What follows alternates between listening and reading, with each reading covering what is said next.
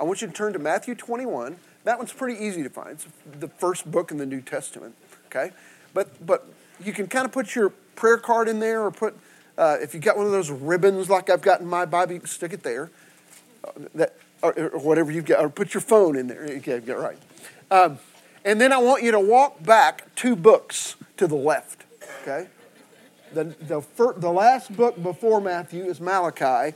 The next one left is Zechariah. That's where we're going to start today, Zechariah 9, okay? And we'll be in Matthew 21 eventually. Now, do you watch the show Blue Bloods? What is it, on Friday night? I really like it. I like the fact that they pray together. It's generally a pretty uplifting show. But I did a little study this week about this issue of, their blue blood has to do with all of them are New York City police officers. But I did some reading this week. There was an idea back in the 1800s that those of royal lineage could be literally recognized by the way they look. Now, remember Samuel made that mistake with Saul. He looked kind of kingly. And so he anointed him, and he was a disaster as a king. Well, there was a thought in the 1800s that a person of royal lineage could be recognized by the way they looked. In fact, they coined a term called blue blood. Heard it? Like the show. But what it had to do with is they literally would look at the veins of a royal person, and it looked like they had not red blood flowing through their veins, but blue. They literally thought that an aristocratic person didn't have red blood like you and I have, but blue, because their veins looked blue. Now, you and I know the mistake they were making, right? The mistake they were making is the people that were working outside and were tanned didn't have that pale white skin that made your veins look blue under the skin, right? But so they kind of start this little bit of a superstition, a folk notion that the royals had a different kind of blood that was blue in color rather than red. I think it's kind of interesting. The blue veins of common folk, by contrast, were much less visible, and so they thought they were all different. Now, I've already mentioned that Samuel chooses Saul. His outward appearance had been impressive. Samuel seems to have been evaluating possible successors on that basis.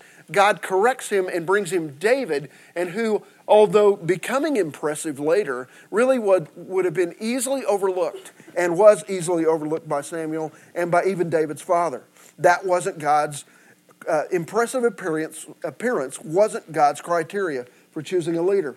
So, God promised that David's house and kingdom would be established forever. We've been studying that over these weeks together.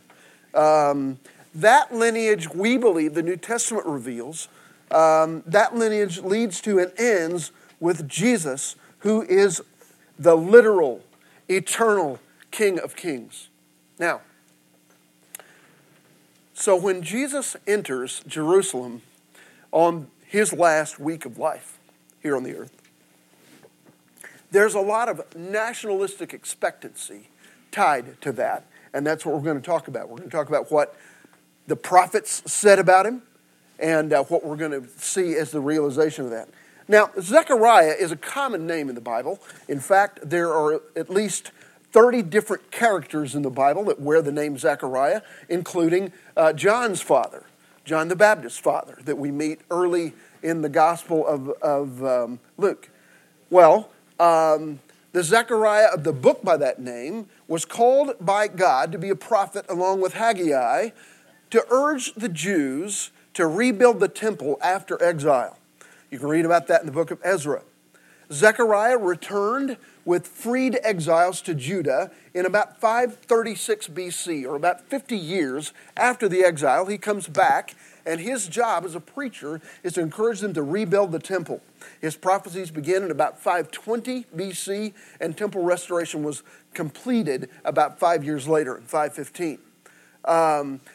As you read through Zechariah, you need to probably think about it in those terms, but you also need to recognize that as Zechariah talks, about futuristic things and preaches to his modern day peers, there's a real messianic flavor in about everything he says, chapter by chapter by chapter. Messianic meaning he has a lot of things to predict or say about what the Messiah is going to be like.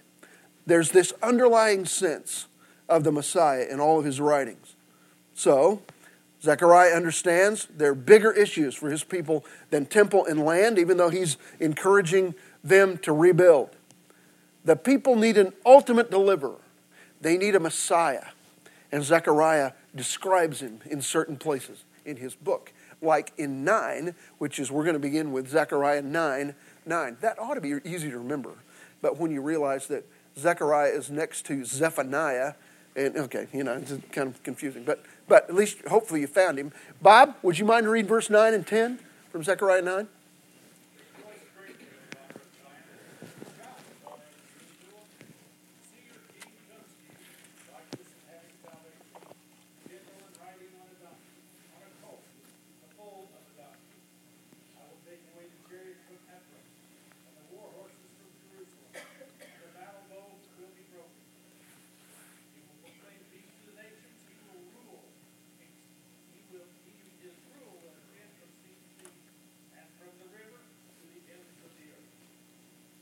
Okay, now, we got to catch some things. Zechariah is going to give us some detail about the coming of the king that's pretty amazing, considering he's writing from 500 years before Jesus is born. All right? Now, he begins this section in verse 9 with talking about how the king will come. All right? I'm going to give you 3 words to deal with that Zechariah informs us about. He says that when the king comes, when this messianic king comes, he will come righteously. What does that mean? He'll be right with God. He'll be just. He will be holy. Any of those words that you would like to use. He will perform God's will when he comes. And only God's will. Now, when we look at the series of kings that have come in the past, we realize that sometimes they got it right and sometimes they didn't, right? This is the king who will come and he will always do the right thing. Isn't that wonderful to think about? We'll never have to apologize for him. He'll never have handlers around him that have to say, well, what he meant to say was this, right? Although, by the way, they tried to do that occasionally. Okay? Secondly, he will come victoriously. And if anything, Zechariah 9 teaches us that we connect the dots with the Matthew 21 and places like John 11 and other places. It's that it was predicted that the Messiah would enter Jerusalem victoriously, and we see it here as Jesus enters. So he's going to enter victoriously. The image here is one returning from victory from a battle. And by the way, they would know about that. They would have read about it. So many of them would have been old enough to see the Romans march victoriously through Jerusalem years before, and as they will again. Later on in 70 or 72 AD. But the idea here is of a king coming back into the city after having vanquished or conquered, and he comes in riding victoriously. But what would a victorious, conquering king typically do? He would typically ride in on a snorting white horse. In full battle armor with army. I read, Stella, about how the Romans would do this. They would have armaments that preceded him, kind of like the thing that you used to see when they did that in Red Square years ago. They'd kind of showing off. And then the king would follow that procession on a white horse as victor in full battle gear. But that's not what Zechariah says is going to happen with this king. He's going to ride in victoriously, but lowly. That's the third word. Catch the contrast. victoriously but lowly. Now, by the way, it's really important that you and I catch this contrast because most of Jesus' contemporaries didn't catch it. It's important that you and I catch that he's coming back to Jerusalem for the final time, victoriously but lowly, humbly. How is that depicted then in Zechariah's prophecy? He's going to ride on a donkey, not a horse. Interesting, I think. Now, a horse is a symbol of war, a symbol of military might and power in Jesus' day. Riding on a donkey would be a symbol of peace, and Zechariah even identifies it here in his teaching. He's going to come righteously, he's going to come victoriously, but humbly or lowly. Now, verse 10 tells us a little bit about the extent of his reign. It's going to talk about what happens when he comes. Will you turn with me to 5? I think it's Zechariah 5:9. Uh-oh. I need somebody to go for me to Matthew 5:9. That 5:9 shouldn't be Zechariah, that should be Matthew. Okay? All right, now, he's going to say here in verse 10 that, find verse 10 again, he's going to say here that he's talking about Ephraim. Catch that reference, okay? When the Old Testament, after, before and after the exile, and certainly after the divided kingdom of Israel, when Ephraim is talked about, it's always talking about the northern 10 tribes, not just the tribe of Ephraim.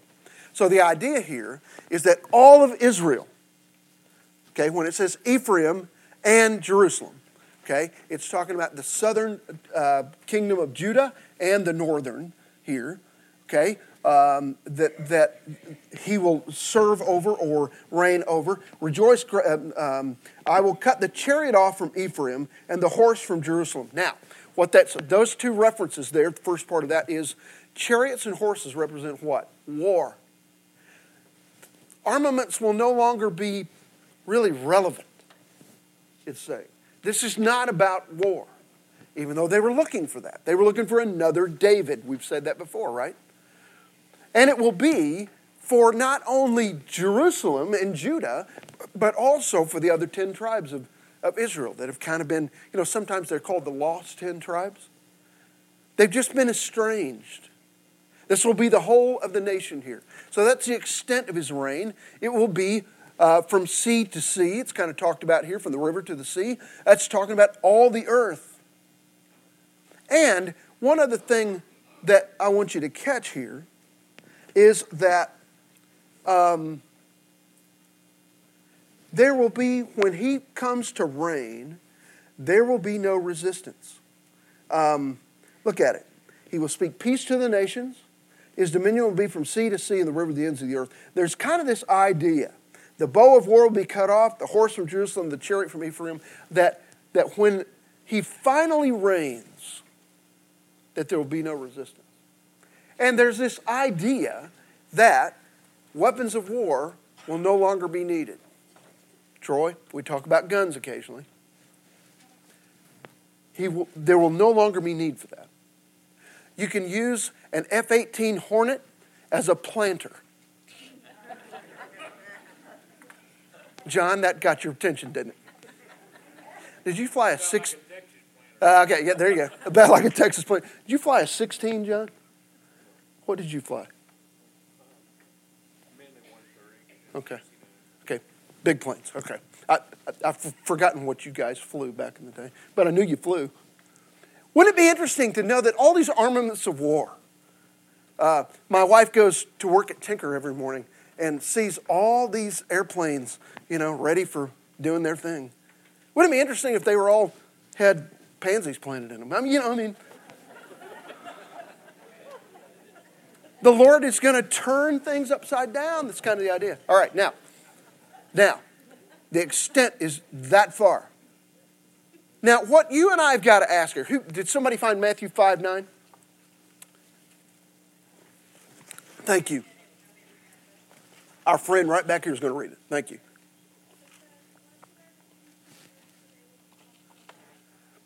In the middle of Jesus, this great sermon, he says, blessed are the peacemakers, for they will be called the children of God. Now, one of the things that I've got to continue to ask is if Jesus' kingdom, if the kingdom of God will be a kingdom of peace, then what is my role in bringing peace to my part of the world? What's my role? Because eventually, that's what's going to reign. Okay, now let's move on. And what I want you to do is go now to the right a couple of books. And we're going to find ourselves in Matthew 21. And we're going to see what happens that Zechariah predicted from 500 years before. All right? Okay, let's go to Matthew 21. I want somebody, if you will, to read the first 3 verses of Matthew 21. And stop right there for now. As they approached Jerusalem and came to Bethphage on the Mount of Olives, Jesus sent 2 disciples, saying to them, "Go to the village ahead, and at once you will find a donkey tied there, with her colt by her. Untie them and bring them to me. If anyone says anything to you, tell him that the Lord needs them, and he will send them right away." Okay, now, we got to catch the drama that's getting ready to take place. Okay, and I want to put it in a chronology for you. This trip that he's taking here, that we're talking about in Matthew 21, corresponds to next Friday in the church calendar. Okay, that's not Good Friday, that's the Friday before Good Friday. Okay, now, he and the disciples are going to get up early in the morning.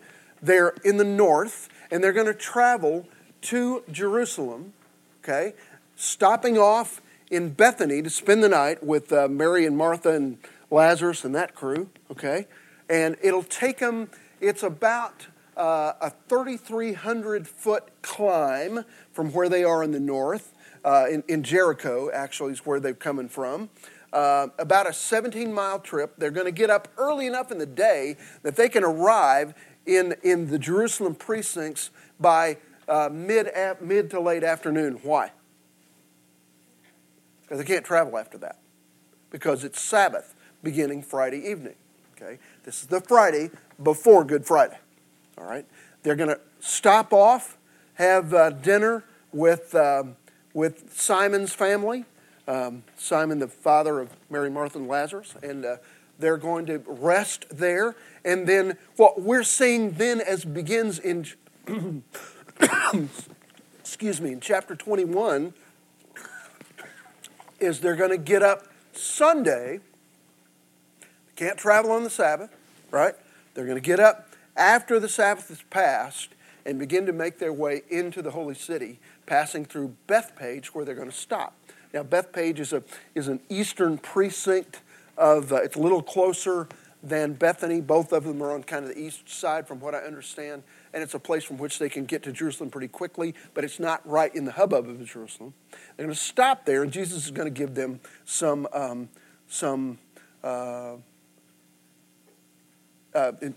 things to do to get ready for his entrance. The stay then begins on Friday. Verse 2 and 3, we find that the king's mount is, and I want to be careful how to use this, but it seems to me like in many ways this mount is prearranged. Does it seem like that to you? Could it be that this was all serendipitous? There's a lot of serendipitous things that happen over the next day, but it sounds like this is kind of prearranged. Why would I think that? I'm sorry, say that again, Gloria. Certainly it's set up by God, but even when we get to Matthew and to John, when they tell the story, it's like, you're going to go to this guy, he's going to have a colt.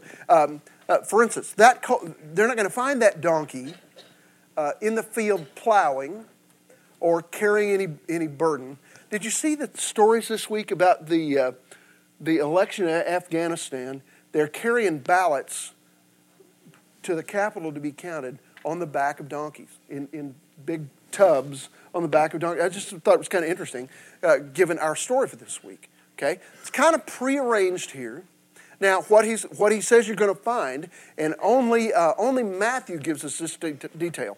All four of the gospel writers tell about the triumphal entry, but only Matthew tells us that there's going to be a Jenny there you're going to look for. What's a Jenny?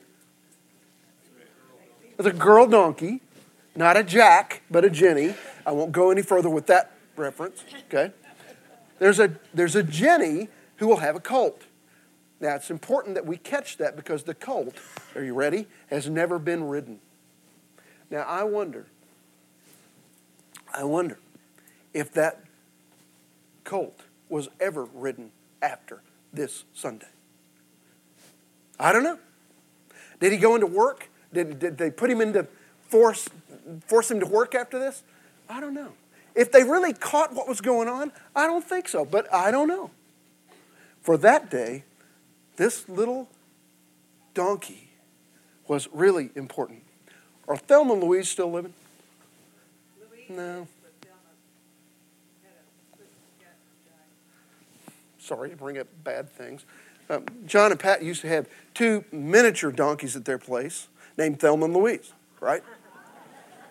And they chased the coyotes and wolves and stuff away, is what I remember. They were fierce as all get out, right? But they weren't they small?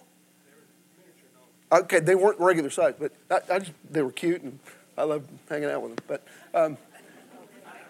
But you would understand why I would like hanging out with a donkey, though, I'm sure. So I won't go there for you. All right, now. Okay, now. I think, if you look at verse 4, let's read verse 4.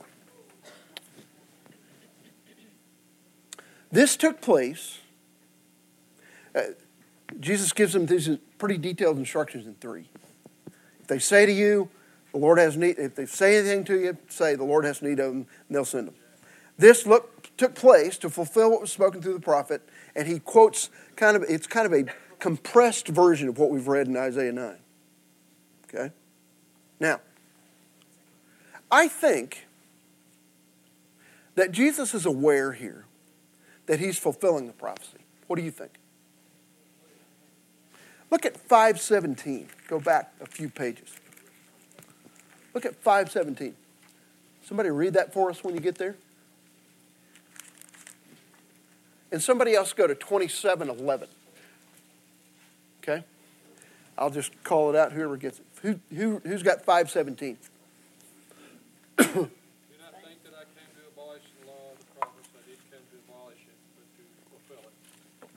He came to fulfill the prophets. He said that early on. Okay, what does 27:11 say?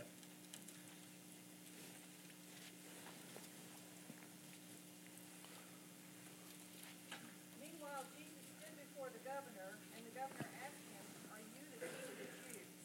"Yes, it is as you say," Jesus replied. Okay, now, I want you to catch this here. You could argue that what Jesus is doing here in Matthew 21 and John 11 and the other Gospels is a self-fulfilling prophecy. He knew the prophecy. He's making sure it happens as the prophet predicted. Okay? I'll give you that. If that's the case, what does that do with the naysayers who will say in our day that Jesus really didn't ever have any idea that he was the Messiah? You can't have it both ways, folks. Sounds to me like he knew full well who he was. And in fact, when he gets before Pilate on the next Friday, Pilate will say, "They say you're the king of the Jews." And what was Jesus' answer? "You said it." Okay? Now, I don't think there was anything that Jesus was confused about right here. But what I do think you and I have got to catch as we look at places like verse 5. Look at verse 5. When it's talking about, he's kind of giving this compressed version of what Zechariah has predicted. What we see here is a humble king. And in their day, that was an absolute oxymoron. A humble king. That's like saying, going to the store, to the seafood market, and asking for a jumbo shrimp. Kind of an oxymoron, isn't it? Right? a humble Texan. Sorry, John.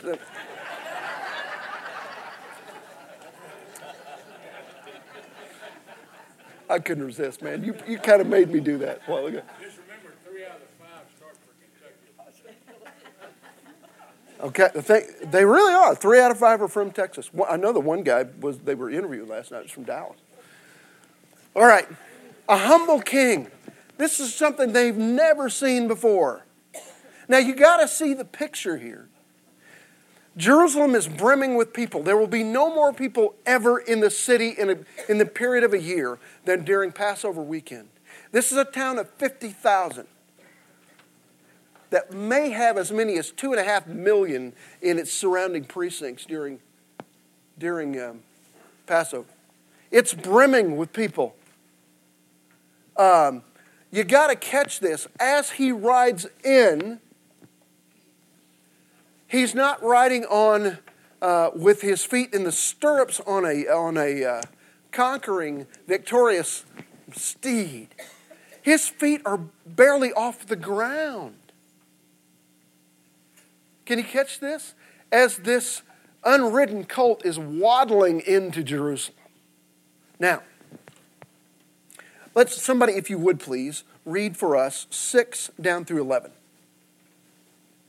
What I'm going to suggest to you is that much of what happens on this day is prophesied, yet it's still spontaneous, improvised. Okay? Now, somebody read 6 down through 11. The disciples went and did as Jesus had instructed them. They brought the donkey and the colt, placed their cloaks on them, and Jesus sat on them.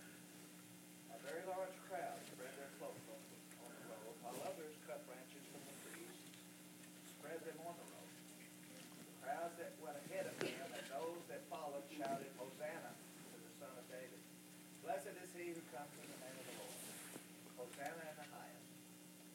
When Jesus entered Jerusalem, the whole city was stirred and asked, Who is this? The crowds answered, This is Jesus, the prophet from Nazareth of Galilee. Okay. This is high drama here. We got to catch it. Much of what happens that day is prophesied yet spontaneous. This is the biggest happening in the city on that particular Sunday. The excitement of the crowd is absolutely contagious. It's an electric thing. By the way, I put John 12:13 in here. That's John's telling of this story. That's where we get the idea of palm branches. You don't get that from Matthew. Okay, that's why we call it Palm Sunday. Okay, and people are throwing their coats, they're ripping branches off of trees, they're throwing them down. The disciples themselves take their own cloaks and other person's cloaks and put it on top of the donkey so that Jesus has a saddle. There's no saddle on this donkey. All right? It's kind of spontaneous, even though prepared for 500 years, right? So the people shout at least 3 things. First of all, they shout a word that we find from Psalm 118 that's closely tied to this Palm Sunday. It's the word Hosanna. Hosanna literally meant save us, and it literally meant save us now. Do you suppose many of them caught the image of who this was riding in on the donkey's colt? Some of them caught this. Hosanna. Secondly, they called him the Son of David. A clear messianic reference. We've talked about that for the last several weeks. They apparently see him as the king that Zechariah foresaw. And third, then a blessing. Blessed is he who comes in the name of the Lord. That comes from Psalm 118, verse 26. Blessed is he who comes in the name of the Lord. A blessing from Psalm 18. A psalm that seems to portray the entry of David and his army into Jerusalem. And now they're extrapolating that 1,000 years forward. Okay, now, they shout all these 3 things, and then people around him, there are those who are caught up in this excitement that are looking at those who are saying, Hosanna, Hosanna, Hosanna. And what are they asking? Sorry? Save us. That's what they're saying.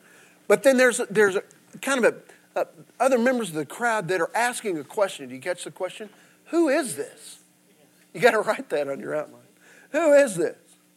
The whole city is stirred, and those who are not part of maybe that 10,000 that lined the road, and maybe some of them who were part of that 10,000 who lined the road as he comes in, and they're all shouting Hosanna. Others say, who is this? Well, the answer is not a good one. In fact, it's kind of weak. I would put on my outline, their answer is lacking. You might use the word tepid. Their answer is lacking. Notice what they answer. They give his name, Jesus, real common name, but they give his name. They say he's a prophet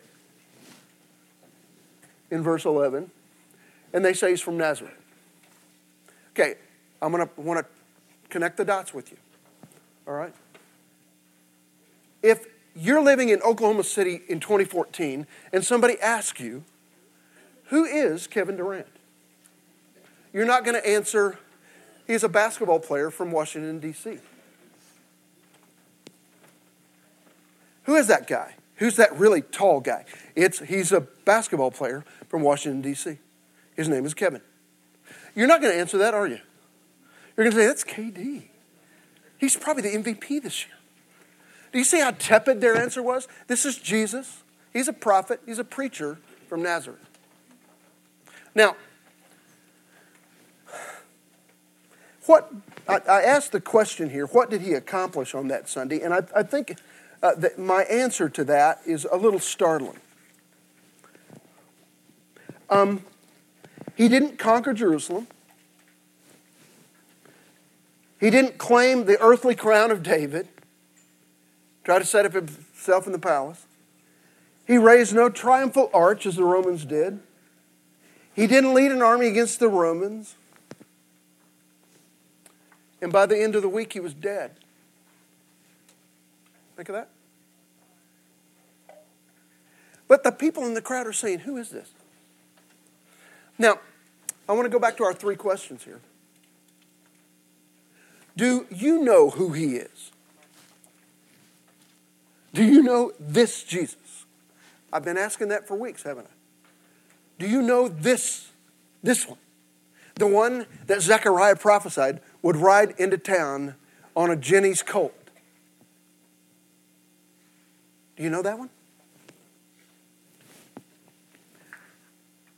Do you know the one whom the children waved palm branches and laid them on their coats in front of him and said, Hosanna, blessed is he who comes in the name of the Lord. Hosanna to the King of David.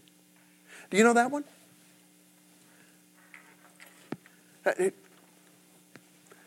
Do you want to know him? Do you want him? We have got to connect the dots between the central figure in the Bible and the central figure in all of human history, these central events that begin a couple of Fridays from now as we kind of begin to think about them, Good Friday and 3 days later, which we'll talk about next week. Do you know him? Do you know this one? Do you want him? Now, let me give you a couple of passages to read for next week. Jeremiah 23, Zechariah 6, so we're in the same book, but we'll back up a couple of chapters. Jeremiah 23, Zechariah 6, and we'll tie that to John 19. We're going to look at the cross a little bit.